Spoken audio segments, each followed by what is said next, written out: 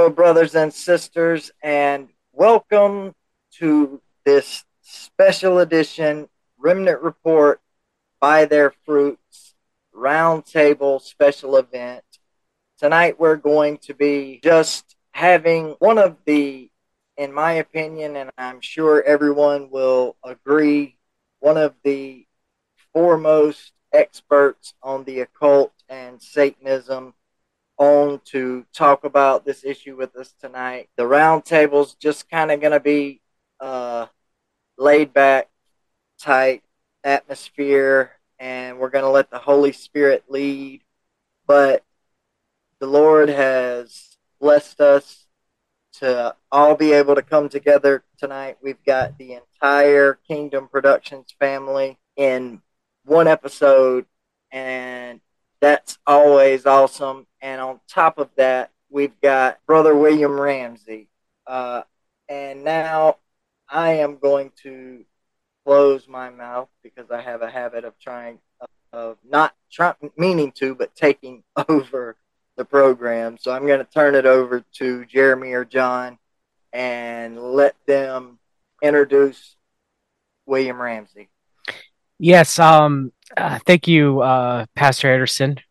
It's great to introduce a fellow brother in Christ, an esteemed researcher, someone who many people do know and respect his body of work, but more people should also know and come to see his vast body of work covering many different topics, including Aleister Crowley's life, the magical ritual of 9/11, the West Memphis Three, the Smiley Face Killers, the falsity of the Innocence Project, striking back at the heart at the satanic panic narrative, the Order of the Nine Angles, as well as William excellent coverage on the pandemic too as well. So it is definitely a pleasure to all of us here, and hopefully to all of those who are listening, to introduce William Ramsey. Thank you for joining us this evening. Thanks for the invite. I'm glad to be here. I've definitely put some work into studying the occult. There's no question about it. I never thought I would grow into being called an occult expert, but it seems like that's applies. So, but your official title. I know. And you do it among many other times. And you do it from a Christian perspective as well, as a born-again Christian, which is important because there's not very few voices out there in today's modern, quote-unquote, alternative media that cover this topics, someone who's born again from a Christian perspective, which is quite rare because it seems to be mostly New Agers, sadly now, who seem to be covering this topic and claim that they understand the occult or claim that they understand Satanism, when in reality they have a flawed understanding of it. And so they kind of try to spin it in one direction or another, usually.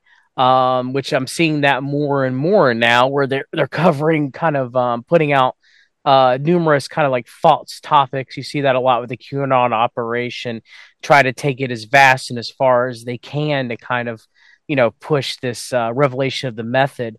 That Blavatsky and Bailey were very much kind of disclosing, without lack of a better words, and it seemed that to be happening. And so, one of the main cases that you have covered is the West Memphis Three, which, your work definitely convinced me that Eccles, Miss Kelly, I always forget the third. Baldwin, yes. That they were the guilty of the murders of the boys in West Memphis, and that it was a satanic ritual, above and beyond that, which, it was quite interesting that because of kind of like this Hollywood Innocence Project kind of industrial complex, of trying to make it seem like that they had not participated in any of these things, that they are not guilty, which is not true. They still have not been, to my knowledge, I don't think so. They've not been found innocent. No, they've not been exonerated. It's still a guilty plea. It's a first-degree murder plea. It doesn't go away. No, so I mean, it's still there, but yet they want to try to push it. And, we covered it on my show. We read the documents about Eddie Vedder from Pearl Jam, or uh, Johnny Depp, and Marilyn Marilyn Manson, and all. Manson, Margaret Cho, Dixie Chicks, tons of people. Henry Rollins.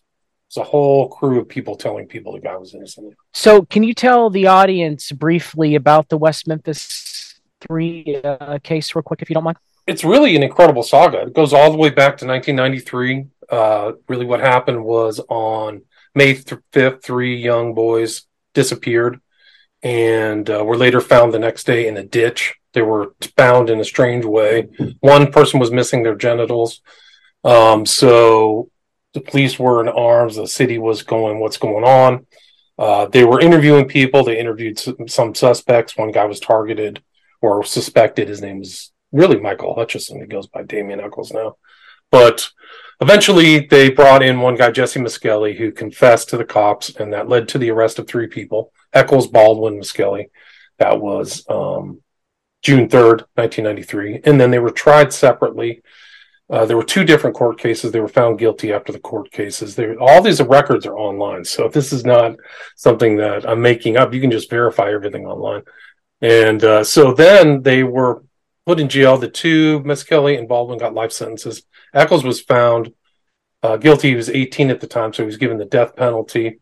And then he appealed, and there was these appeals going on. And then 1996, HBO put out the first of three documentaries called Paradise Lost. And that brought kind of the case to the public attention. It was kind of known in the public. I think it was a lot of media covered it, the trials back in 94. But that kind of curtailed. There were two follow-up documentaries done by Berlinger and Sinofsky, HBO, that kind of pushed their guilt away from the people who were found guilty in court in 94. And so there were kind of blames on the family members, stepfathers.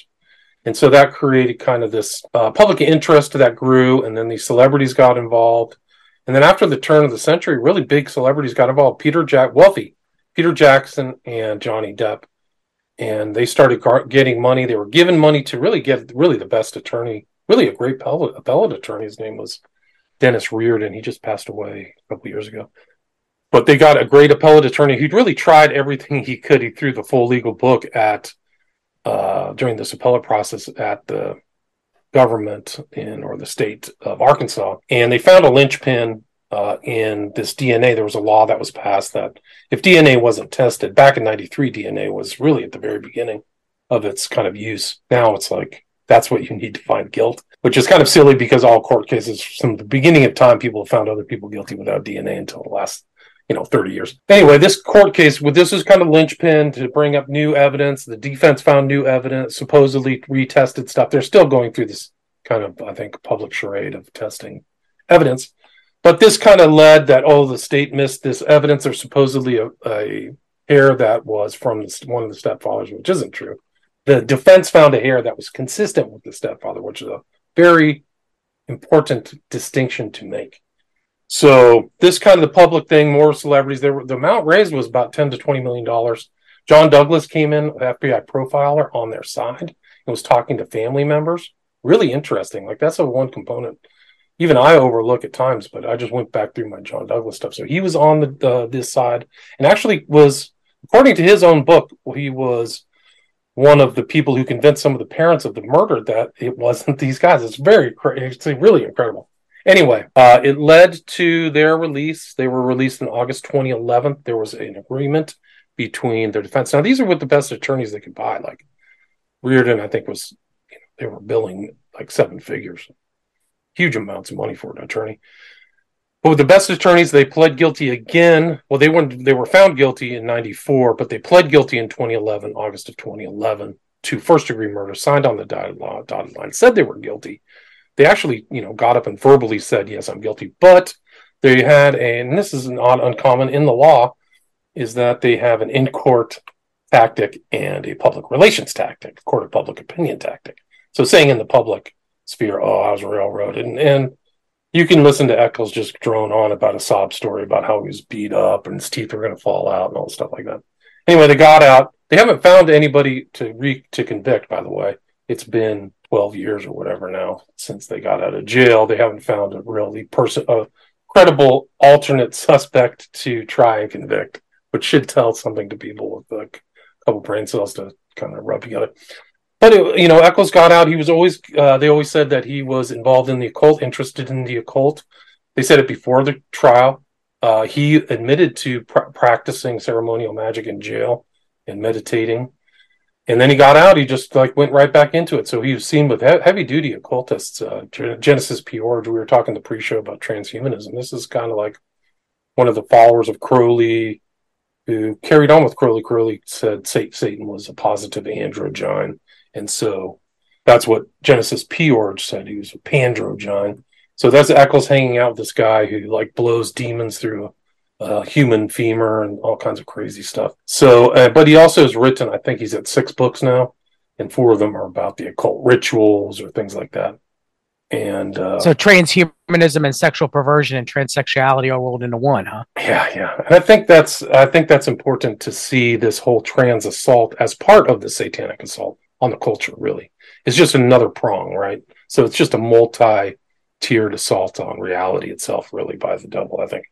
But Eccles was recently on Tim Pool, Big Show, professing his innocence. And what does he say his most important person in his life was Aleister Crowley? And that's really kind of what turned me on to the whole story, because I just finished that biography about Crowley called Prophet of Evil, and kind of the numerology of 9/11 and Crowley's ideas. And it's not just his numerology, but Crowley's ideas, I think, were kind of suffused in there, but they're also just satanic ideas. So, I mean, it's Crowley and Satanism. But so that's kind of what led me on to this whole story, because I originally thought that the West Memphis 3, I remember them getting out in 2011. I'd seen the first documentary. I just assumed that there was some kind of technicality and that they, were let out on something, like there was something wrong with the actual court case. And then I actually started reading it up, kind of put on my legal hat and read through everything. I read everything I could. And then I realized, hey, these guys are still occultists. And then I think it's proven, my book is 10 years old, but Eccles' action since he's got out of court, he went to Salem in Massachusetts because he felt sympathetic to the witch trials. So all this stuff is just on, and the tattoos are really incredible. He has the script of the Illuminati on his, he turned his body into a magical kind of paperwork, which kind of reminds me of Red Dragon with the Harris book or something like that. He has a huge black sun tattoo on his back. And that was an issue in court, actually. It was this downward facing pentagram he had put on his chest. And there we can go into all the kids. Jesse Miskelly's 6 or 7 confessions, his recorded confessions are available. Eccles was in 3 different mental institutions, and he had a 500-page. It's referenced in the people who know the court case as Exhibit 500, because it's 500 pages of his records, and it really goes into detail of what he was like before May 5th, 1993. So you can see blood drinking, occultism, says he's a vampire, admires Michael Aquino, Anton LaVey. It's all there. And that's really it. And I think it's kind of an important kind of cultural piece of the U.S. You have this innocence fraud component put in. You have celebrity. You have literal Satanism, occultism. It really hasn't gone away. I'm bickering with people online. I literally got gang stalked or cyber stalked putting up stuff about Crowley on Twitter, which was interesting. Actually, kind of a criminal act. Actually, I think I could probably call the FBI. But all his, his followers his admirers are pretty nasty. It's been nasty actually for the whole 10 years that I've been kind of involved in this case. So it hasn't really gone away. But yeah, I think it goes into the satanic panic. The whole concept of satanic panic really is an invention of the occultists. It's an invention of the people who are sympathetic to that kind of thinking, whatever stripe of New Age magic or occultism. It's really them. It's because the Christians get up and sit up and go, wow, these are the deeper things of Satan, or the schemes of Satan, like Paul talks about. Or so Christians are more sensitive, I think, and justly and rightly so. Whereas I think people from kind of an atheistic or kind of a cult perspective, why are you guys panicking? This is what I do on the daily. This is my daily life. So the whole satanic panic notion is a joke. And there's clearly so much occultism going on, like we talked in the pre-show. It's everywhere now. That's really the predominant religion. Like it's inverted where the Christians are going to be prosecuted, or will probably are being prosecuted as we speak in different ways and shapes and forms. You can go through just some of these people, like the guy who was the Christian cake baker. Those guys who like sued him, they came from another state. They intentionally went there to get him to deny it. Like it was a form of an attack. That's just one of so many different things going on. But yeah, so I think that understanding the West Memphis Three, and we talked about satanic ritual abuse, and that was kind of the theme of what we're going to talk about. And that kind of ritual abuse was, I think, in this ended up not just abuse, but death. Like there was ritualized components at that crime scene. There was candle wax was found, weird knots that you can tie into kind of modern Wicca. There, Chris Knowles, who of the Secret Son Speaks, I talked to him about some of the druidic elements of what happened to those kids, because it's consistent with like the bogmen of these druids would take people and put them in bogs with stakes and tie them up and sacrifice them like that. And those guys, those three, before they were arrested, they were seen with like staves, like Gandalf, you know, like walking around with cloaks and stuff like that. They were really living it. So, yeah, but yeah, Eccles is still around. He just did this huge thing and on Tim Pool and made a lot of really interesting admissions. He admitted he was a savage. He admitted that he was full of hate. He hated everything at one time. And, I got a question for you, Ramsey. Just concerning the West Memphis Three. I mean, obviously the crime was definitely and obviously ritualistic. But has anybody like pinned it? Like it looks like it came out of a playbook. You know, like has anybody pinned whether like what sect that might have come from or that specific ritual sacrifice? Like was it Crowley or was it something out of the OTO? Like has anybody made a connection to where that specific type of ritual came from? No, it's a really good question. I've never been able to do it. Like I've just seen other components like Knowles open my eyes to the whole druidic element. So, but the specifics, there are things in the court cases, the statements. There was a guy, Aldous Glenbly, who said they had some kind of weird dragon book or something like that with rituals. So the specifics of what they were doing aren't obvious to me. Like I don't know occult magic. I'd have to go back and read. Like I would reread Crowley's stuff again and to see like that. But it's consistent with water deaths. 2 of the boys drowned. They were tied up and drowned. And there's been stories like if you look at the 5 points of the pentagram, it's air, earth, fire, water, and matter, I think it is. But like you're supposed to disperse the spirit into the water. It's consistent actually with kind of like the smiley face killings deaths. So I think that there is some form of sacrifice that takes place with water. And the term sacrifice, you always kind of have this thing like somebody on like an Aztec on like a table where you cut his heart out. But I think there are other components like within the occult where, you know, people can be killed in different forms and be considered a sacrifice. So, yeah, a lot of it's mixed too. A lot of it is like mixing a bunch of different types of rituals together for more prominent magic. You know what I mean? It's not always just like... That's a great point. That would be like, hard. The dates are right. So it's May 5th. I think it was Samhain or Imbolc or one of those satanic calendar dates. And the water and the full moon. And Eccles did this drawing of sacrificing a baby with a rattle. And in that drawing is a cemetery with a full moon and power going up to a pentagram. And the trees in the background are the exact type of trees that are in that part of West Memphis, right? I forgot what the name of the tree is, but it's clearly consistent with like things that he had seen being out in nature. It's like he's saying he's guilty without saying he's guilty. I know he admitted it, but I mean, come on. All the stuff that he boasts about, like subtly, it's like, come on. Isn't one of his books about it?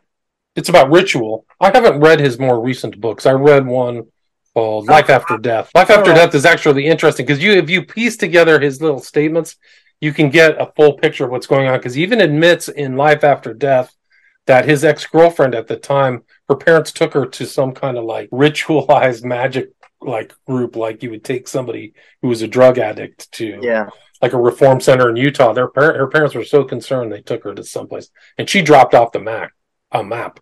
Like she's wow. I don't even know what happened to her, but there's pictures of her and acknowledgments of her like story. So I forgot what the other one was, like archangels or something like that.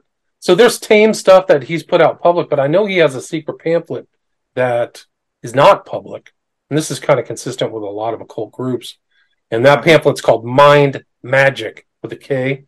And so, and I think that that's what he thinks he's doing when he goes on this is my opinion, I think that's what he thinks he's doing when he's going on these shows, or Tim Pool. He's manipulating them, and there's little techniques that he does, NLP techniques, Guys, and reaffirming techniques. Yeah. Can we break for 1 second and have prayer? I believe Brother John's under attack. He's been for some reason it's taken him off.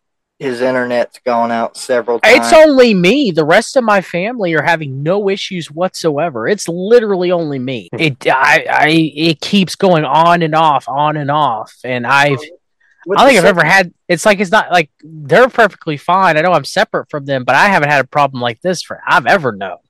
Yeah. So I don't know what's going on. What we're talking about, and the fact that you're recording and you're the one that it kicked off. I don't think it's a coincidence, and I don't think it'll hurt to pray. If nobody has a problem with stopping for just a minute to pray. No, William, are you recording by chance? Yes, too? Yeah, I'm still recording. Good, because I lost everything. Okay, good. Well, I'll send you this when I'm done. Okay, I've got everything. Since we said we agreed to record. Yes, thank you. So, William, something I don't think I've asked you this before, but I wanted to ask you this.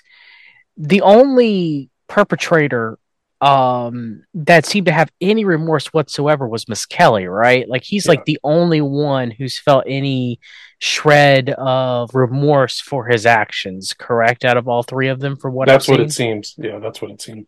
Even Eccles, the day after, when he was interviewed, like 1 or 2 days after the crime, he was asked specifically by the cops, like, well, how do you think a person feels who did this? And then Eccles responded, he feels good. So his wiring in his head is different than everybody. That's probably like a serial killer or a sociopath. Yeah.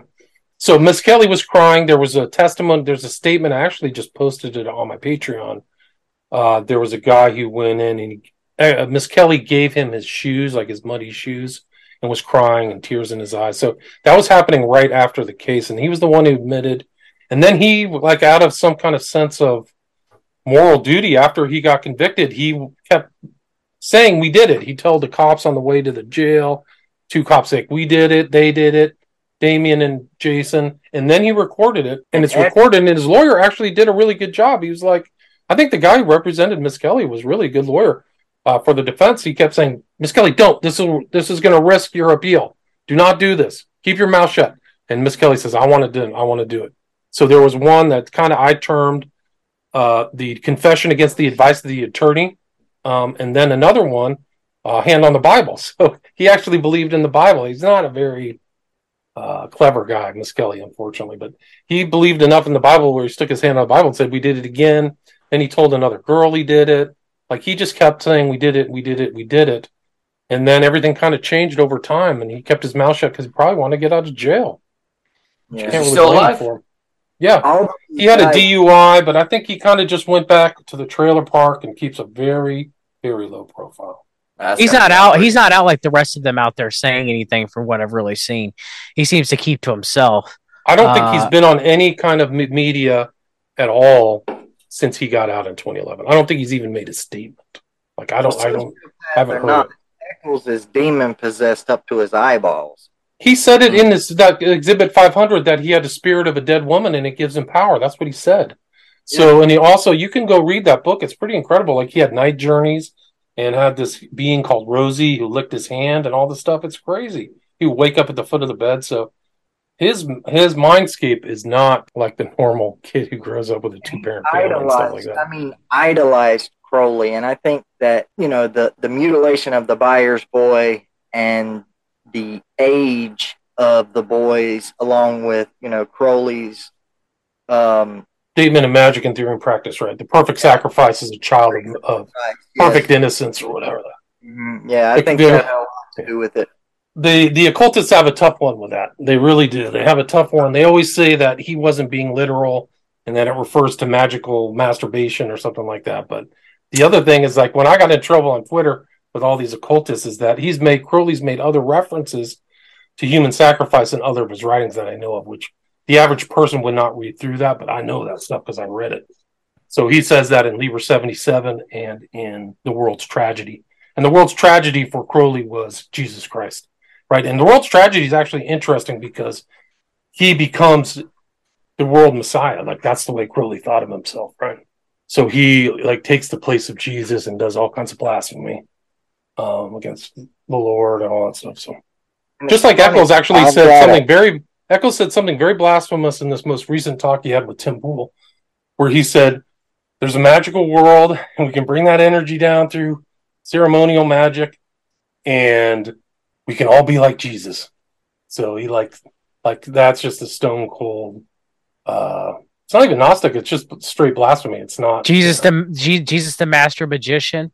Yeah, like he's a magician, and he's made that before. He's also said something like Jesus carried. There's depictions of Christ with a wand, like there were early things like that, but that's not in the Gospels at all. So Crowley blasphemy, Eccles blasphemy. Yes. Matthew, what were you gonna say? Thought I heard Matthew chime in. Yeah, I have a question.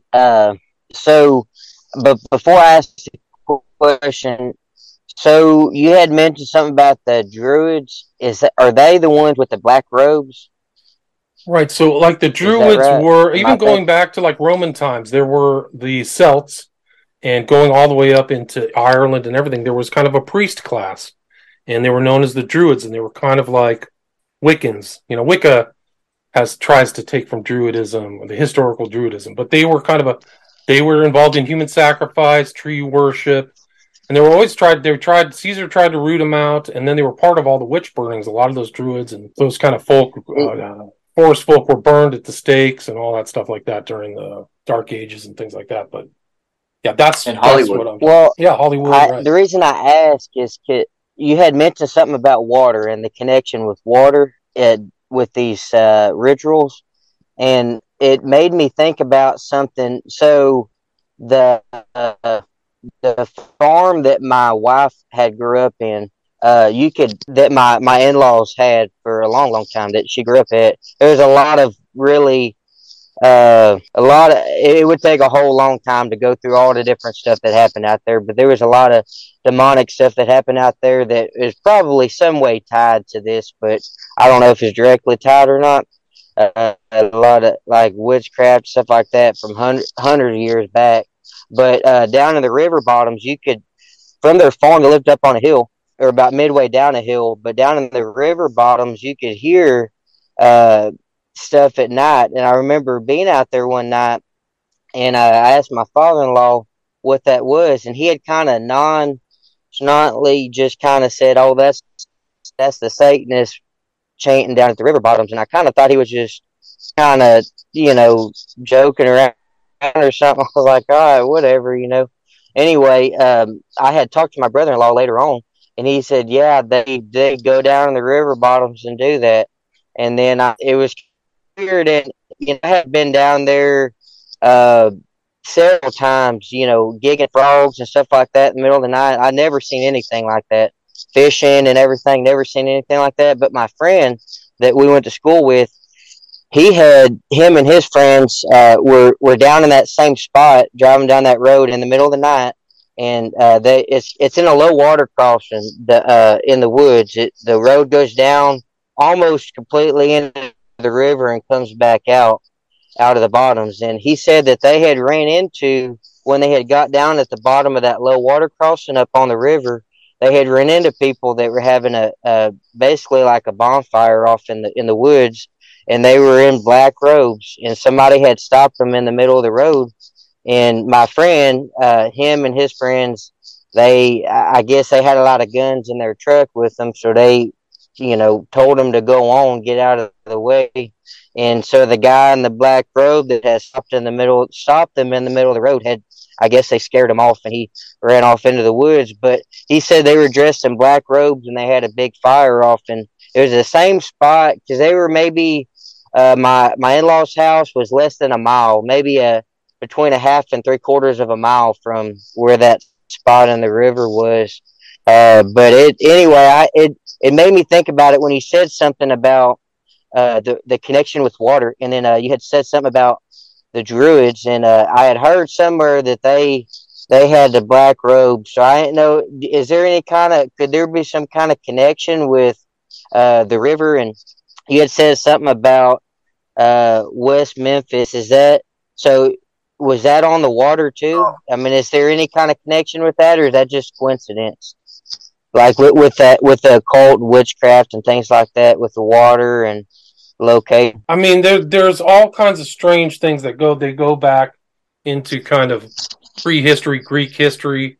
The god of the underworld, has a trident, is at the bottom of the water, who was thrust out from heaven. It was Typhon, right? So you see this Typhonian tradition of this kind of symbolic god who's in the underworld and the river, and that's how you can reach him, by getting these bodies to him. So I don't know what these guys think. I'm not a practicing occultist by any stretch of the imagination, but I have seen other weird kind of water sacrifices. If you look at Lucifer Rising, at the end of Lucifer Rising by Kenneth Anger, what precedes these arrivals of the UFOs is like this human totems being thrown in water.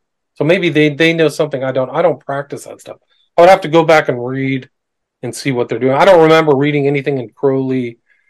I've kind of made my way through a lot of his writing. I don't remember anything in Crowley about kind of water sacrifice or anything, but a lot of his rituals are like, they're hidden. They're like occulted by, cryptic jargon and magical jargon. So their meaning isn't really obvious at the first thing. So a lot of those, like Liber 11, Liber 77, Liber 175, some are more obvious than others, but some are hard to figure out. But I don't know. Maybe somebody out there knows. Maybe there's occultists know, but they don't. It's occultism, so they won't tell you what they really mean. I don't know.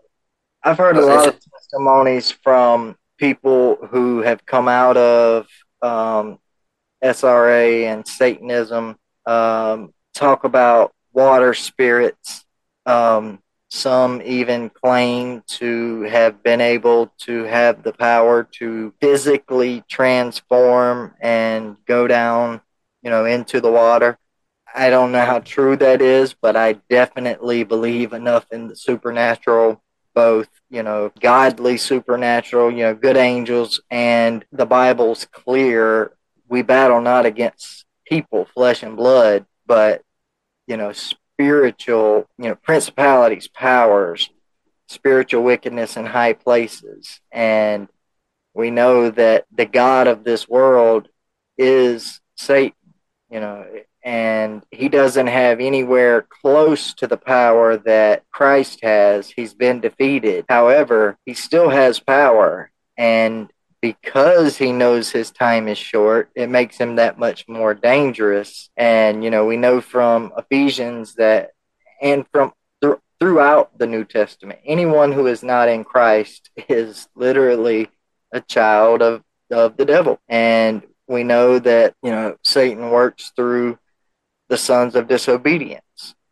And, the West Memphis Three are at least Eccles is a perfect example of a child of disobedience. And it's clear the spiritual forces that are working through him. I'm sure that he probably researched and maybe even got into modern day Druidism. But, modern day Druidism is nothing like, Druidism, the original Druids, from Britain and the English Isles, that you were talking about earlier, but it's part of the neo-pagan tradition. So I would say people are looking back to that. Certainly ONA is infused with Druidic ideas, like going into the forest and forest energies and presencing and weird stuff like that. Yeah. So I think Eccles knows his repute, his global people know him because he knows pretty much everything about the occult, which he admitted on stand when he was 18. They asked him, "What do you know about this?" He says, "I know everything." So he may not have really known everything at that time, but he thought he knew everything at 18. Well, he quoted things from Crowley's writings that only someone, there was no internet back then. He had to actually read the books. Good point. And this was in the trial. Yeah, and he said, like, what did you think about Aleister Crowley? He says he thought he was a god. Like, how would he know that? Like, every man is a god. So he kind of knew that from some taking. Like, he might have got it from his parents. Like, I think his parents were into the occult. That same year, his parents or his mom and his sister were down at the river, in the Mississippi River, doing a bonfire or something. Somebody got shot and killed. So like, what's going on down there? What are you guys doing down by the river on a bonfire in the middle of the night? And his mom really never really worked. She had a totally witchy vibe to me. Like seen a picture of her, and intergenerational. It wouldn't surprise me at all. I don't think it started with Damien Eccles or whatever his real name is. Michael Hutchison. Absolutely. I know Mike Stibbs, who was supposed to be on with us tonight. Project Revelation. He's done some stuff recently in, I guess, the past few months on the West Memphis 3 that I've watched. Interesting. I don't think I finished the third part, but it was really good. It really was. He did a good job. That was one of the main reasons I was hoping he was going to join us tonight. Matthew, Marcel, I just wanted to mention something that you brought up earlier about the connection with water. I know that on as William mentioned earlier, on the pentagram and inverted pentagram, it's the each point represents one of the 5 elements. So you got spirit, water, fire, air, and to me, it seems like each one of those points are a point of sacrifice too, whether it's in the water or by fire, what have you. You know what I mean? I think that part of the ritualistic practices use one of those 5 points to further some, to get something out of their ritual. If you do it by water or if you do it by fire, I think they all conjure up different things. That's just a theory of mine. I'm not really sure, but it makes sense to me. So I think what happened on May 5th, 1993 was intentional. Like something was going on. Somebody would have had to have the ties, the candle. So I think something was planned. So definitely premeditated. Yeah, premeditated. So somebody's trying to induce something, like do a mega ritual or something. William, I got a question for you, and you might not know the answer to this. I looked myself after I saw Damien Eccles on Tim Pool's podcast. But do you know if there's any time where Damien Eccles interacted with Stephen K. Bannon by chance? The reason why I ask is because Stephen K. Bannon, as an occultist himself, who claims to be a born-again Christian now, but I don't buy it.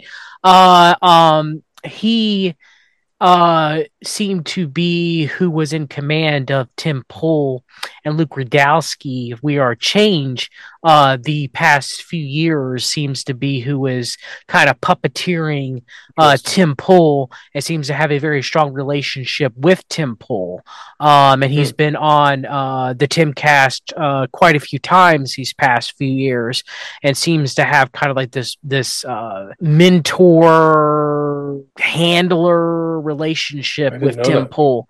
So I just didn't know if you had come across. I haven't seen anywhere where Bannon has interviewed Eccles, but I just didn't know if you had heard or anything, or had seen anything where Bannon had been interviewing anybody as far as Innocence Project is concerned, or any of that at all, to your knowledge.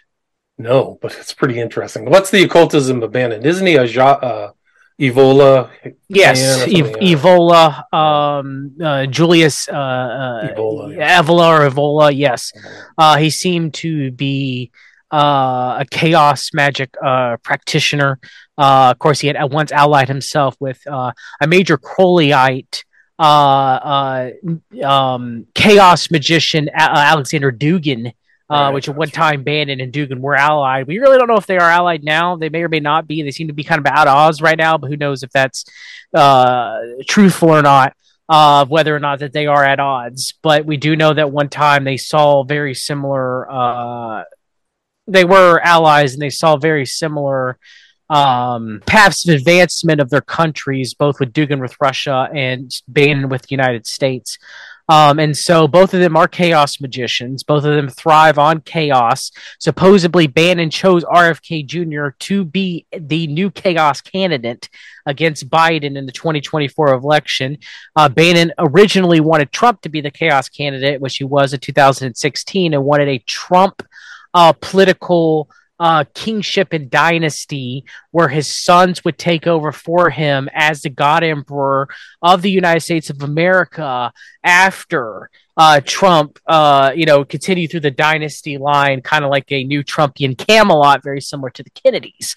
And so, that's why I asked if you had come across any of that, because Bannon himself, though not as well known as an occultist as Dugan, I mean, we literally have video of Dugan reciting in Russian, Crowley's quote unquote, Gnostic satanic prayers and poems, while two people in crucifixes are spinning around with flames coming off of them. All right. It doesn't get more cultish than that.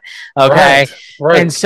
And we know that also Dugan, who believes that the Russian people primarily are Asiatic and not Caucasian. And he really legitly hates Caucasian people, white people. Dugan does. I mean, he literally blamed all the ills of the world and of the elites and all the satanic elite pedophilia literally on 17 and 16-year-old white kids in their parents' basement, and said it was their fault for their inactivity and their slothfulness, the reason why these things occur. So Dugan is a truly evil man who we should pray for. But I just didn't know if you had come across any between Eccles or abandoned by any innocent project or just anything, because it seemed like, I don't know about Bannon, but do either of those have a connection to Michael Aquino himself? And could you tell the audience who Michael Aquino is? I don't know if either one of them have a connection to Michael Aquino, to my knowledge. But yes, William, you can speak to Michael Aquino, then I'll give the information that I have on Aquino. But to my knowledge, I mean, I'm sure Bannon was naval intelligence, being an occultist. I'm pretty sure at one time period he had crossed paths with Aquino, just like Alex Jones talked about seeing Aquino at the Rockwall, Texas football game. Just casually said it.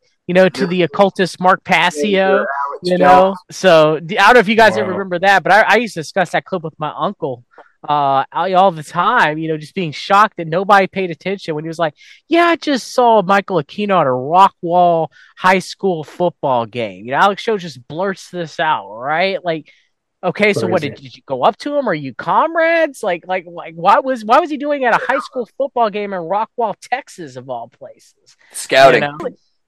I literally listened to him the other day because I want to see what he's going to say about RFK Jr. He has a picture. Now, granted, it is a Catholic representation of our Lord and Savior Jesus Christ, but he has an icon behind him with a cross. Right. Okay. Right. That's and on he's his sitting show there every saying, day. Right? our Lord and Savior Jesus Christ. And I'm like, Bannon, you ain't fooling me. I know where you come from. I know what you say. But he's got so many Christians duped. It's just like the real politics of these guys, right? It's the real politic. They just see Christian as like, that's what I have to be to get along. As a means. I don't know if you guys can see this. Look at this pesky squirrel. He comes in and bothers me while I'm working. Can you see this? No, we can't. Let me undo this. Sorry to interrupt. Let me unblur this. But, surprise, my bulldog. He's a squirrel killer. Aww. He has the nicest temperament, but except for squirrels. Go ahead. Now, John, was Aquino and Dugan at least were they around in the same time period? I want to see if they have some sort of connection. Well, Dugan would be in Russia. So right. I mean, I'm not saying Aquino wasn't a world traveler, quote unquote. He was, but I mean, I haven't seen any. I've seen Aquino be together with Zbigniew Brzezinski, where Zbigniew was literally like, "I passed my torch on to you, Dugan." Like I saw that. I mean, you can go look up with them meeting and them, and Dugan practically saying that. So I mean, there's that. But as far as Aquino and Aquino was, a major part of the United States military. He was a known Satanist. It was a way to make people look at Aquino and the evil man that he looked like with his eyebrows penciled in. And he looked like a character, like evil Satanist, right? Wearing a military uniform, Colonel Michael Aquino, right? So it's my belief that he was put first and foremost out there and was doing all these talk shows and everything was to bring the narrative of the satanic panic in the late 1980s and 1990s. Not to say that Aquino was not an evil man. He was not a pedophile. He wasn't a Satanist. He was a horrific human being who took the coward's way out instead of, asking for forgiveness and becoming born again and turning his life over to God. He supposedly put a gun in his mouth and committed suicide. Okay. Because he was in pain. All right. And so this man who is evil, he's very evil. Aquino was, to me, it seemed like he was almost put out there front and foremost to people's minds as a kind of a way to, I mean, it's revelation of the method, but in a lot of it, revelation is a hierarchy, but a lot of it was to almost make a caricature of a Satanist, to the mind, to anybody who sees it, to the mind of anybody who sees Aquino. And that's what, I think it was to perpetrate the satanic panic narrative. And that's why he was out there first and foremost. He was arrogant. He was able to use neuro-linguistic programming very well. He was a highly intelligent man. He wrote From PSYOP to Mind War with Paul Vallely, who pushes the QAnon operation now, and so did Aquino. Yeah, he's still around. Yeah, Vallely's still around. He still shows up in alternative right-wing talking shows like Caravan to Midnight with John B. Wells, And so, Vallely, was CMP. We don't know if Aquino was.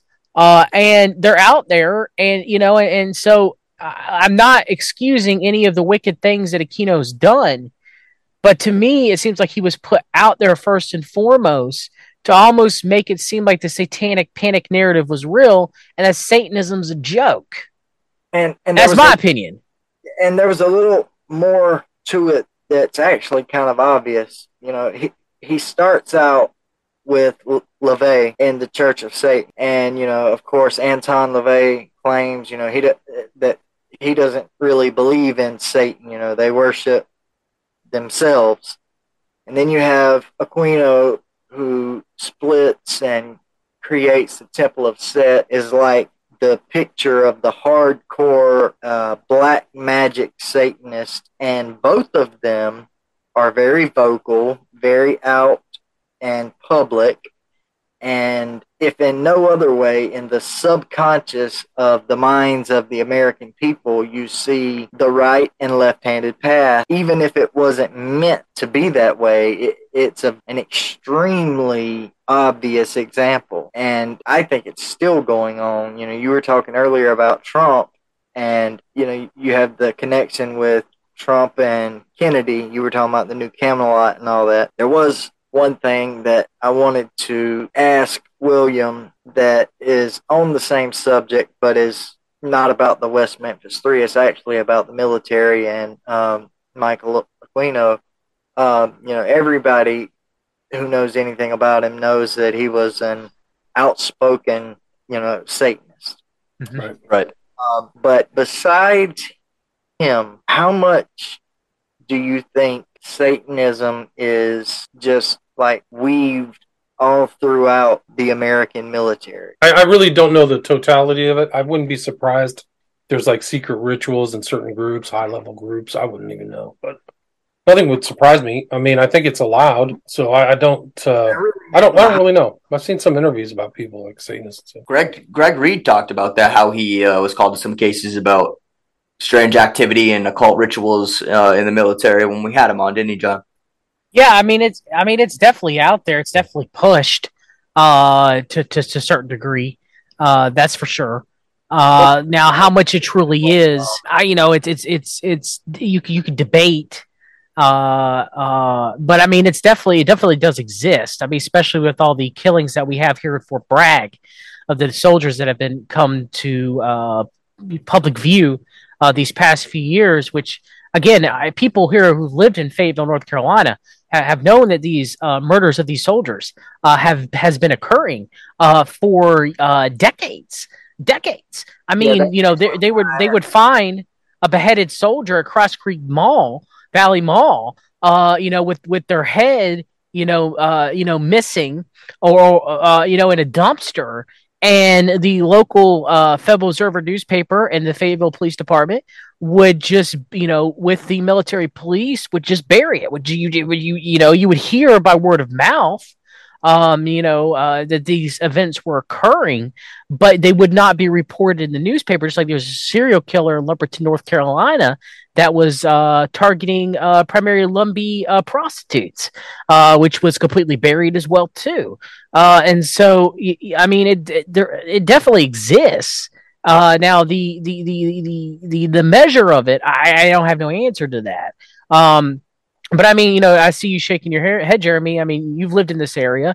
You self likely probably have heard, you can attest to and have heard the same things that I'm attesting to right now. Anybody who's lived here knows that there were ritual killings of United States soldiers in the Fort Bragg area that's been happening for decades. And now all of a sudden they want to report about it now.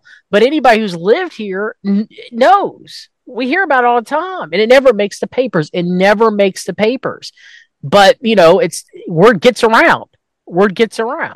Yeah, and we know the CIA, used occult techniques to fracture people and do all kind of things. And we know that at one time there was a very high-ranking Luciferian who was the head of the CIA with, Bush Sr.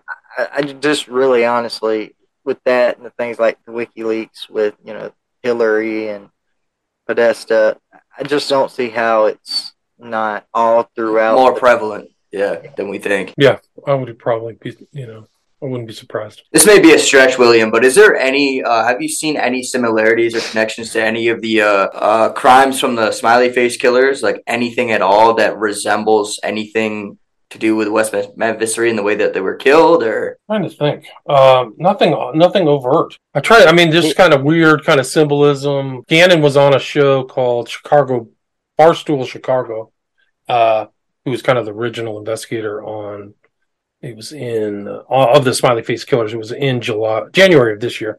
And he said that there's like 13 or 14 kind of secret symbols that are associated with these murders that I don't even know of. I only know the smiley face.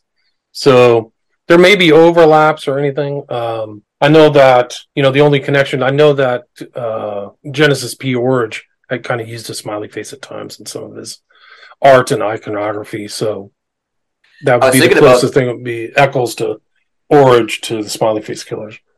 Right, yeah, because I was thinking about the way that they were tied up. The way that they were, those boys at the West Memphis 3 were tied up was very specific, and I didn't know, I could only imagine, anything, tying somebody down, throwing them and disposing their body in the water if there was some sort of connection with the way that they were tied so that you can, you know what I mean?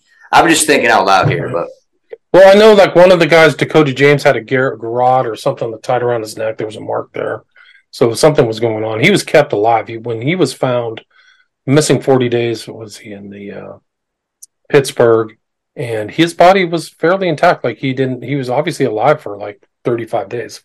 So they kept him somewhere. So you don't want to become a victim of these people at all. You got to really be careful with these bars.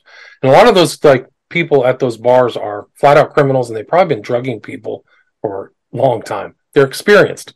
So you got to watch out which bar you go in, like in Austin. These are all blue states too. Like it's all happening in blue cities and stuff like that, which, some of these people are not, it's clearly like nihilism, godlessness. Like you can do that to somebody else. Pretty terrible. I know Texas is big, but yeah, it's happening in Austin. There's 4 cases in Houston. There's 1 in San Antonio. So Austin is crazy hot, and it's brought a lot of public attention, and Chicago as well. Now, can you tell us a little bit about the Order of the Nine? Oh, go on, Matthew. Sorry, bro. No, it's all good. I was just gonna ask if he can get if he kind of explained the smiley faced killings. Right, it got its name from 2 original investigators. I hadn't heard of that yet. Yeah, it got its name from 2 original investigators. It was not Bannon, but Gannon and Gilbertson. Gannon was a New York PD officer, and Gilbertson is a criminologist or teaches criminology, criminal procedure, or something like that in, I think it's Wisconsin. So they saw similar cases of young men going out, very suspicious, like nobody sees them drown, they leave bars and die. And so then they kind of just contacted each other through their research, and they put together a book called Case Studies in Drowning Forensics, or Forensic Drowning. And so that was kind of like the first, and they gave it the name Smiley Face Killers because there was a correlation between these types of deaths and finding a smiley face. So that's how it got its name. And then people just there was another girl, I know her name, I'm not going to mention it. She was on Coast to Coast talking about it. And it just kind of gathered steam as people saw more and more cases. There used to be a lot of studies. There was a smiley face group on Facebook for a time. I got off Facebook because Mark Zuckerberg is totally evil. So I'll never go there. I'm surprised I even used Instagram, but there was a lot of Facebook pages of people studying it, independent guys with graphs and Excel spreadsheets and stuff like that, trying to correlate cases. And then I made 2 documentaries about it, 2017, 2021. And I really just kind of scratched the surface. I think I've only covered 120 cases. There's probably 300 or 400 total globally. But it's just the phenomenon of young men, going out, bar, disappear, get separated from friends, or walk away from friends, or get kicked out of the bar, and the bouncers don't let them in. Very suspicious stuff. And then they disappear, and later to be found in water, oftentimes previously searched. Like there's massive searches. The family members come in from out of town. They're looking around. They're bothering the cops. It's the same phenomenon. It's the same thing that happens over and over in these cases. Seamus Gray is a perfect example. This guy who disappeared out of Waukegan at a bar by himself, acting strange, fighting, getting kicked out. I don't know if that was his stand. I don't know his family or anything. But just acting real, fighting on the cement sidewalk, which is, odd, like rolling around with people, wanders off and never seen again alive. Missing 33 days, and he should have been found. A body's, in water or anything like that. They typically float when you drown. People think they drop to the bottom. They don't, because there's usually gases or something, air in your body that brings you to the top. So why aren't they found in obvious searches? So where's he been? Where's Seamus Gray been for 33 days? I don't know what the composition of his body is or how he was found or anything like that, but I think he was found in a very obvious area, which is very suspicious. Yeah. I believe what happens is the same thing that happens in a body of water that happens in humans, or humans, but people that are, that die even, not in water, in that the microbes start digesting the human body pretty much, and so that through fermentation they start producing a lot of gases, which is why people bloat. Usually after their death, significantly. It's like the same thing that happens with a fish, right? Sometimes like a big whale or something will float to the surface because it has gas. So they have more air, which gives them buoyancy, which moves them. Dead man's float too. That's why a lot of murderers will weigh bodies down when they throw them in rivers or wherever, so they don't float back up. So I think that's the mechanism, if I remember correctly. All these smiley face killings, they're all this. You said they're all the same as with the water. Yeah, I think that's really what sets them apart. This kind of pool of cases. Ritualistic? Are they ritualistic killings like the West Memphis? They could be. They could be. I don't know. I don't really know what happens. Like nobody's there. We think they probably are, just because of the involvement, constant involvement with water, right? Because similarities. Again, there's various ways, that you could dispose of a body, right, after murder, but why ritualistically, continuously are these bodies found in water? Some of them are tied up, and some of the symbols that William talked about. Well, I've done a huge kind of inquiry into the smiley face going back in time, like what it represents. It's used by so many. I really got into the smiley face killings because I was researching Alan Moore, who wrote The Watchmen. So I kept seeing the smiley face, and then I remember the story of the smiley face killers, which I thought was an urban myth. And then I kept seeing smiley faces in the common culture, clothes and bands and all this stuff.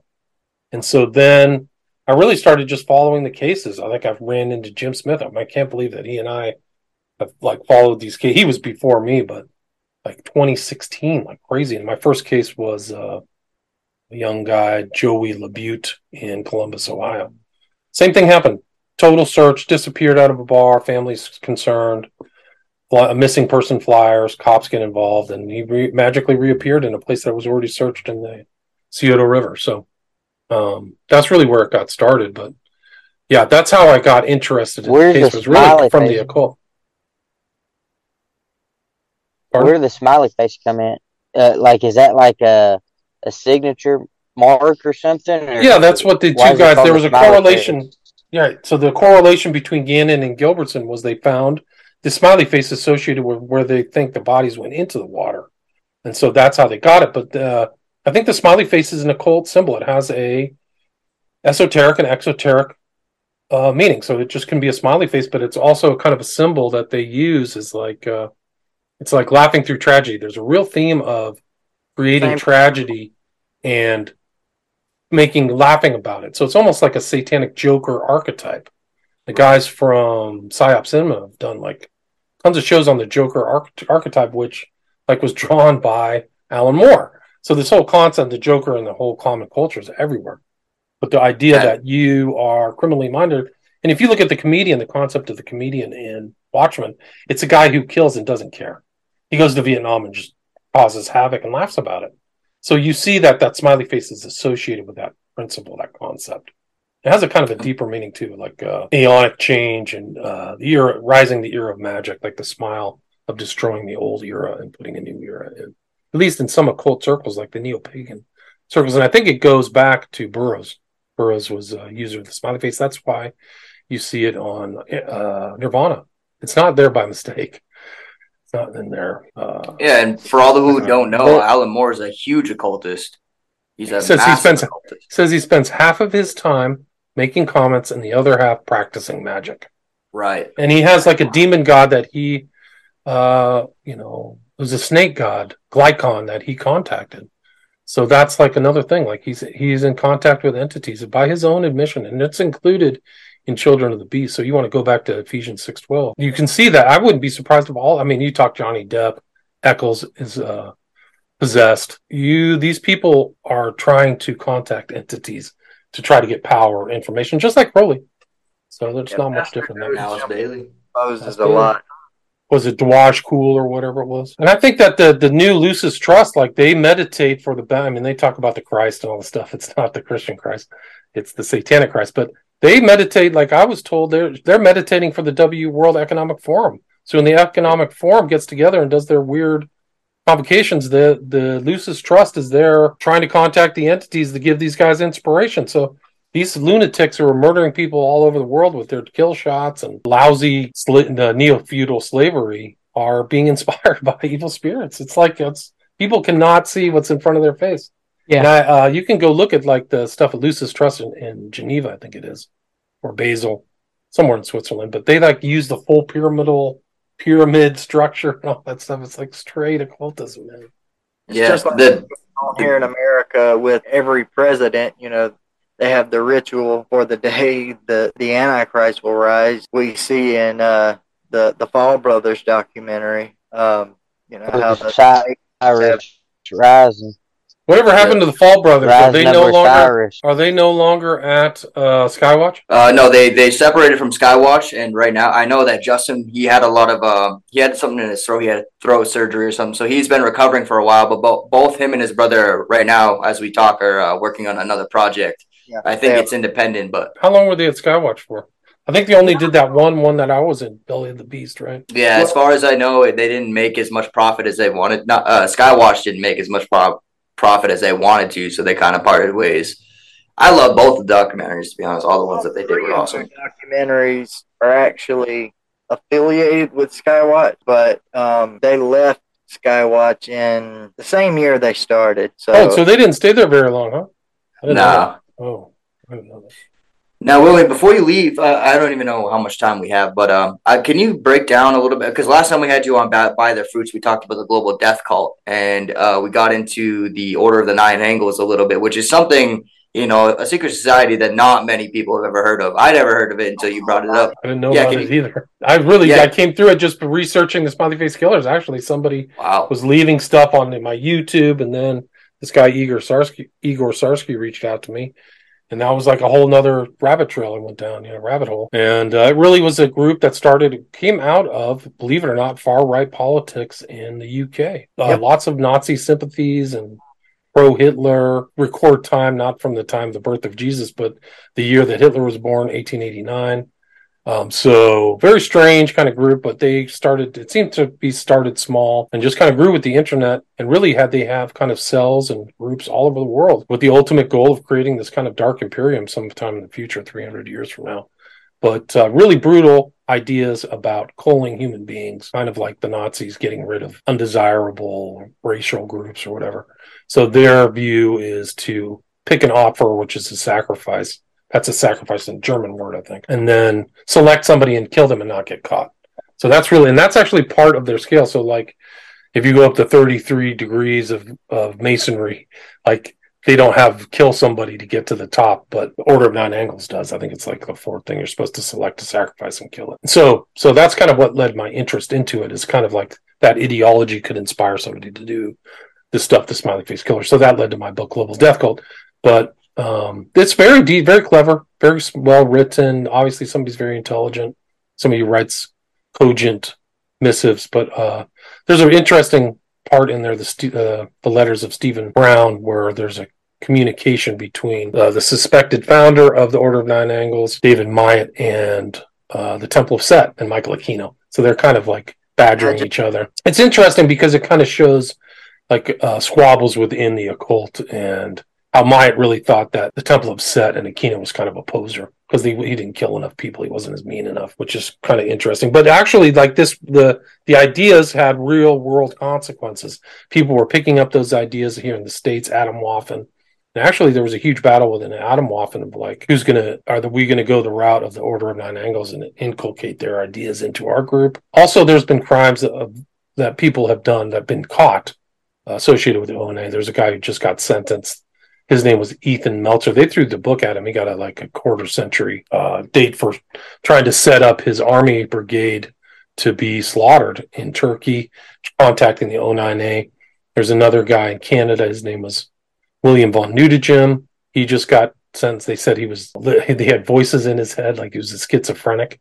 I was like, well, that's part of the whole like ONA doctrine, is to like communicate with spirits and get possessed, literally possessed. And then you kind of see I've done a lot of work recently. I did a long post on Ed Sheeran's Bad Habits, which is just a visual display of ONA ideology, which is to like become possessed at night, stay out at night until dawn, be kind of a vampire, like a psychic vampire.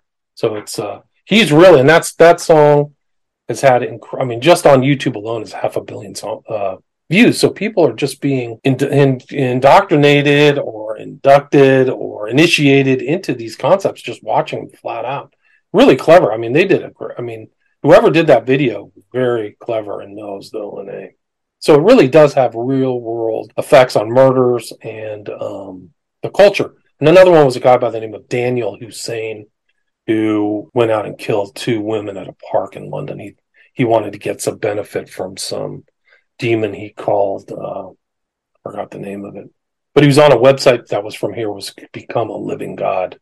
That was Bolg was the website. It was run which is similar to Damien Eccles' proclamations. Right.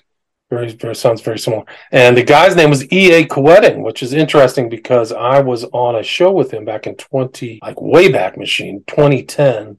This E.A. Koetting guy who was kind of writing stuff that inspired this Daniel Hussein guy to go kill somebody in London. So you see something from the US go all the way to the UK because of the internet. So that whole kind of global nature and theme that I include, the title of my book, is because it's kind of global in nature now, the culture and the communications and things like that. So, so do you think it was a way, and William, you and I have talked about this, and definitely everybody go pick up William's excellent book, Global Death Cult on the Order of the Nine Angles, that you're so gracious to autograph for me.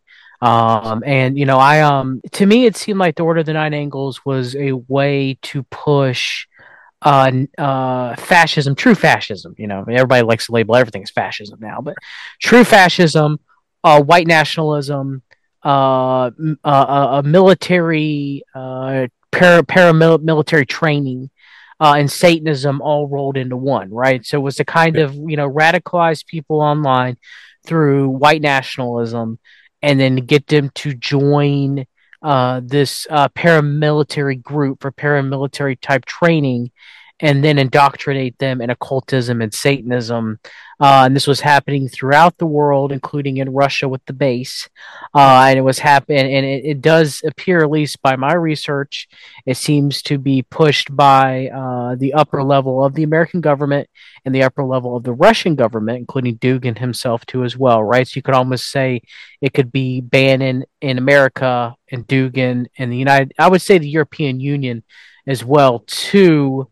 But it would be certain countries, I think, within the European Union, if I'm not mistaken. You can correct me on this if I'm wrong, but like Poland, for example, being involved in kind of like training people for a paramilitary almost like race war, like Rahowa, but from a spiritual, occultish type belief system, very similar to Gladio Left Behind networks, right? So which the founder was part of, right?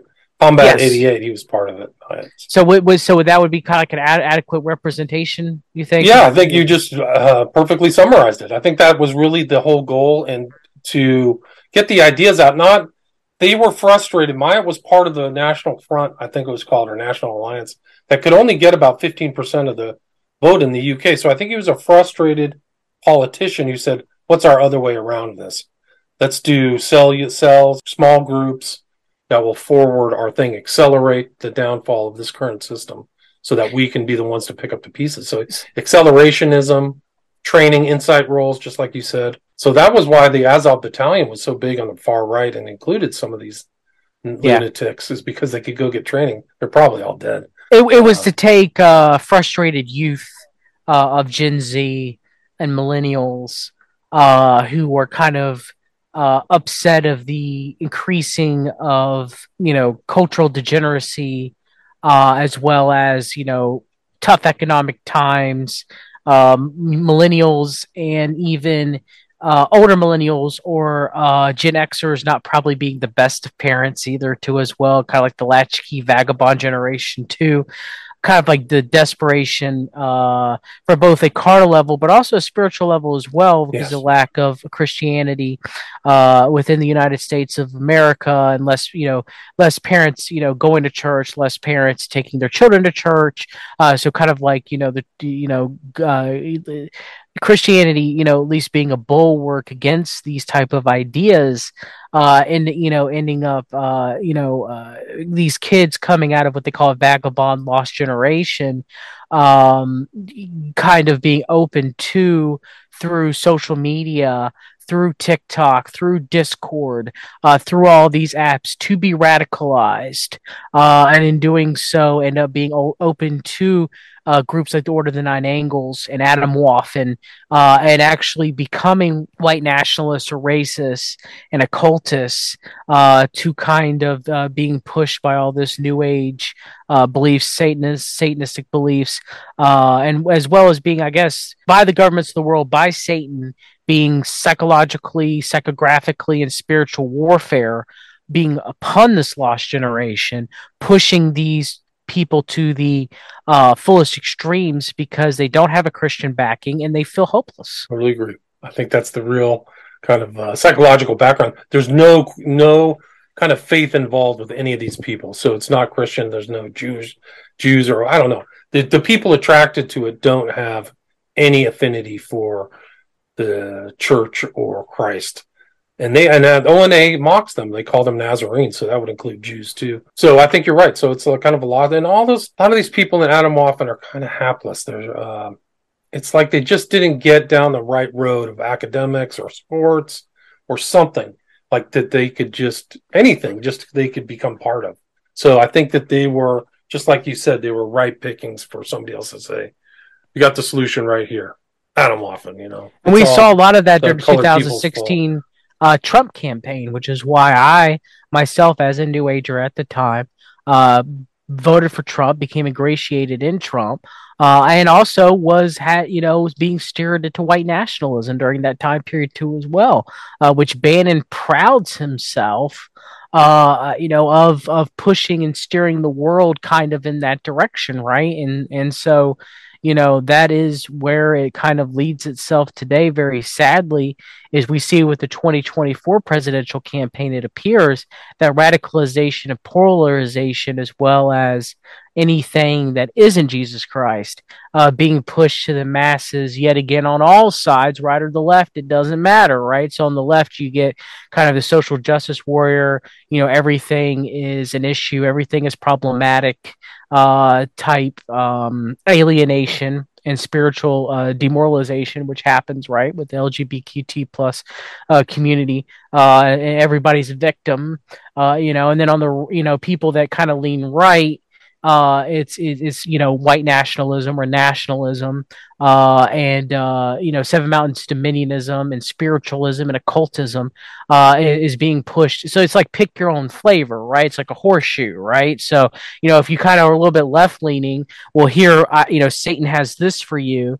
And if you're right leaning, well, Satan has this for you. And it's to take people away from God, and to ultimately it's going to destroy any fabric we have of civilization, which will lead to the Antichrist, which will lead to the beast system. And I mean, America is falling. I don't think America's Babylon, but America is, like many, all of Western civilization, which used to be very heavily rooted in Christianity, is no longer the case. And it's only going to continue to get worse. Yeah, it's bad now, too. You're absolutely right. But yeah, I think that almost being a believer takes you out of the right-left paradigm. Like, I don't even feel like I'm in that paradigm. Because I feel like my financial views are laissez-faire. Like, I'm not a capitalist, but I have very kind of open, like, I'm a constitutionalist Bill of Rights person. Like, let's get it in small state. Like, I just don't think, like, God is the state isn't my God. Jesus is in heaven. That's the God and the Father. So I feel like I'm actually kind of a Washingtonian. This government that governs best governs least. So I don't feel like, I think that people, like, I've tried to extract myself from the right-left paradigm, and I would recommend other people do as well. And I think that the way to extract it is to get back to your faith, get back to the Bible beliefs. It solves so many of the problems of, like, unequal distribution of wealth and things like that. Because if you're actually practicing it properly, you're not trying to drive other people into poverty. There's enough. There's actually enough. We have an overabundant system. So just the fact that we can't feed people or house people is just an astonishing joke. Because I think in a real Christian kind of government or sense, like, let's get people into houses. Let's make them not homeless. Like, you can build a house for $5,000. You don't have to, like, put it in Malibu or Manhattan or something like that. Like, let's fix this. Like, so this is, it's no longer a Christian system, but the right-left paradigm is a trap, I think. Yeah. And very much so. And thinking a spiritual trap, an intellectual trap, and a political trap. Like, I don't, because at the top, it's really just a uniparty anyway. They're all fleecing us. Mm-hmm. And this is completely biblical. This isn't me saying this. This is the Word of God saying this. This is Jesus who said there's only two kingdoms, period. There is the kingdom of God and there's the kingdom of this world. And there's no such thing as dual citizenship. You have to either be loyal to one or the other. You can't have one foot in the kingdom and one foot in the world. And that's what the left-right paradigm, people who see themselves as Christians but try to remain on the right because they believe the lie that they're being told constantly on television, in the media, and you can't do that. You cannot be a part of the left-right paradigm, or your loyalty has to be to Christ if you are going to be truly an ambassador for Christ. And, Jesus said it best. My kingdom is not of this world. And he is our king. And there never has and there never will be a Christian government until our king returns and sets up his kingdom, on this world. Then we'll have a Christian ruler because we'll have Christ as the ruler. And as far as, the occult goes, it's very easy to see that, especially with politics, that it's not people behind these things. It's spirits behind these things, because, you can trace the things that are happening right now back hundreds of years. Think of the Manzini Pike letter that literally described World War I and II and what's going on in the world and this country right now. I mean, let's face it, in reality, there's honestly no such thing as racism in this country. At least not the way the media portrays it constant. Got to be careful how I say this. But if a person who isn't of color happens to kill someone who is of color, every media outlet there is going to talk about it and play it. However, people of the same color kill each other as well as people of other colors every day of the week, and you don't hear about that on the news. The reason for that is there is an agenda. You know, one of the big things that the Pike letter said would happen in World War III is a race war. And you can see the powers that shouldn't be stoking the fires between people of color and people who aren't of color. But, you know, that's one of the things that I love about being born again and in the kingdom of God, is because it makes no difference to me what color anybody is, because when we are citizens, born again citizens of, you know, the New Jerusalem, we are in the kingdom of God. Even though we're not there yet, we are to live as if we are. And, you know, the word is clear. There's no Jew, Gentile, black, white, yellow, red, male, female. And we are supposed to love people as we're supposed to love our brothers and sisters the same way Christ, you know, loved people no matter what their color is. And I think that's one of the ways to know people by their fruits, you know, if they are living like that, and the other things that Christ commanded us to do. You have the Manzini Pike letter. These guys weren't prophets, but there were spiritual entities. The same spiritual entities that were behind them are still around, and they are, you know, continuing the same agenda, which is to eventually bring about the rise of the Antichrist. You know, you have Alice Bailey and, you know, her writings, which are very, very similar to the writings of Albert Pike and Manzini. And the reason for this, and you have people today that believe the same things and that are carrying out the same agendas, people like Aquino and even Trump and Bush Senior, Junior, you know, all of these people who have been proven to be occultists. Like Junior was in Skull and Bones, and I think it was his second term when he ran against Kerry. It wouldn't have mattered who won. You'd have had a Bonesman in the White House. The same spirits are still around, and they are what's behind the governments of the world, the Klaus Schwabs of the world, the Economic Forum. You know, these are just human beings, even though they're elite, and, you know, we can be bad all by ourselves without demons. I understand that. However, the thief, which is the devil, comes only to steal, kill, and destroy. And Satan is not the enemy of Christians. He's the enemy of all mankind. He wants to kill every human being. He hates us. And that's what the people who worship him don't get. I mean, he hates them as well. They're pawns. But you see these serial killers who are labeled as sociopaths and psychopaths. They seem to be so intelligent. Now, I have no proof of this other than just a theory and a feeling, but I don't believe that they're actually that intelligent. But they're all demon possessed as they can be, and those entities are that intelligent. And I'm not saying that none of them are intelligent. I'm just saying that I think we'd all agree that the ones that are doing the ritualistic killings, the Satanists, are definitely possessed. They purposely open themselves up to spirits, and they do it for power and for knowledge, gnosis. And these entities are smarter than we are. I mean, they truly are. If for no other reason, it's because they are disembodied. You know, they can see things we can't. They can't see into the future, but they can influence mankind and have generations doing their bidding. And if you look down through the generations at how the world, the United States especially, but also the world, has gotten more weak, and, you know, like you guys were saying, less Christian, taking prayer out of schools, taking God out of schools. Then it was the feminist agenda. Then it was gay rights. And mark my word, in 5 years or less, because this is what the LGBTQ, JRSK, whatever agenda is about. In 5 years or less, pedophilia will be legal. The UN just brought that up too. That is the agenda, and it will happen. And just wanted. Oh no, it's all good. I was just gonna say, and then I'm gonna have to run.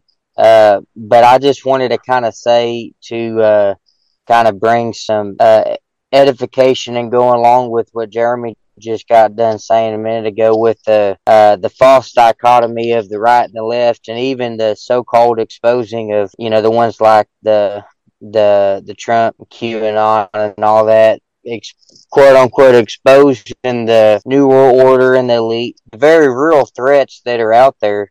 But the ones that are exposing them, at least from the New Age side, I'm not talking about from the Christian side, because there's certainly many Christians like we are right now that are exposing those the satanic elite. But a lot of them are New Age. Even those there's I think a lot more dangerous. The false light. Satan comes as the angel of light, setting up those real threats to later come and expose and win the trust of the world to, I believe, set up the real beast system like it talks about in Revelations. But I guess what my point is, to kind of show, kind of just to help people who are trying to figure out, a lot of people try to figure out, well, I can see the obvious evil of the left and the right, it's, they deceive a lot, but, it's two sides of the same coin, two wings of the same bird, all that kind of stuff. And then trying to figure out, well, is Trump really, who he says he is, or is he really part of this? To solve all of that for anybody who's a Christian and, like Jeremy said, a citizen of the kingdom of God. Jeremy's absolutely right. There's two kingdoms, the kingdom of God and the kingdom of this world. And if you're been born again and put onto the vine, you're a citizen of the kingdom of God.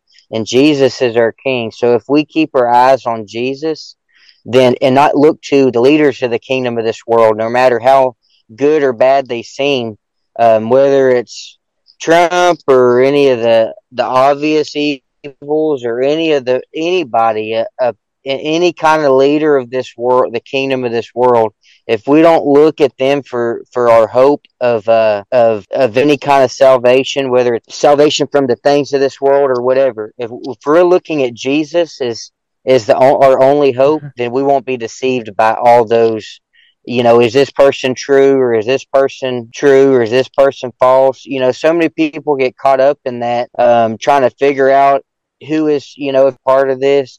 And that's, the devil will try to, he's going to deceive a lot of people. I believe, when these he's got these New Agers setting up, this great awake, the Awaken America and all that kind of stuff. The Jesus said it would even deceive the very elect if it was possible. And I think a lot of the church who is looking at these leaders in the kingdom of this world as a salvation, whether they admit it or not, they're looking at them to save us from these obvious evil people, the Clintons and the Bushes and the Gates, Bill Gates, all these people that doesn't take much discernment to see are evil. And we have people that are saying a lot of the same things we're saying tonight, but they're coming from a different angle. And I believe it's all that stuff Satan set up just so he could come later and expose and think about stuff we've been talking about for a while.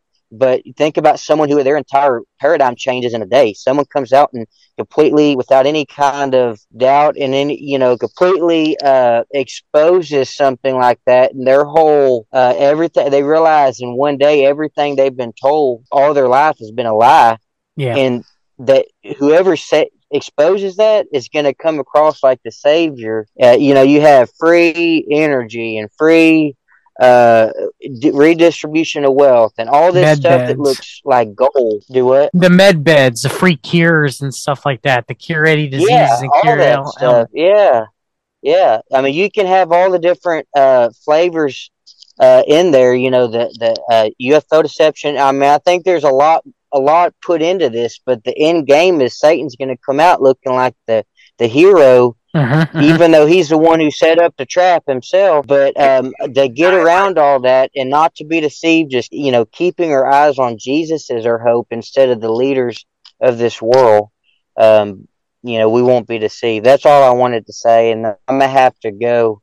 But I appreciate Brother William Ramsey. I thank you for coming on, and I love all y'all brothers, and I'll see you. I gotta run too, guys. I think my time's up. Real quick, I've got to run. And I'll send you guys the audio too. Real quick, William, can you tell everybody where they can find your work real quick? Yeah. Plug your work and everything. Thank you very much for coming on. Yeah, thanks for the invite. Great to be here. Great to talk with all of you. You can find my website at williamramseyinvestigates.com. My podcast is at 920 episodes, so you can kind of go back through. I've had a lot of Christian guests like John. That's at William Ramsey Investigates. And then my videos, if you want to see videos on the Smiley Face Killers, you can go to my Vimeo page. Just type in William Ramsey and that'll pop up. I have 5 documentaries there. If you want signed copies, you can get them at my website. Awesome. Well, all right, guys, take care. God bless. God bless. Since you're recording, I'm going to close this out, and then you can end it. Okay. Again, like I said, thank you for coming on. It was an awesome episode for Kingdom Productions, The Remnant Report, and By Their Fruits. I am the Remnant Warrior saying good night and God bless.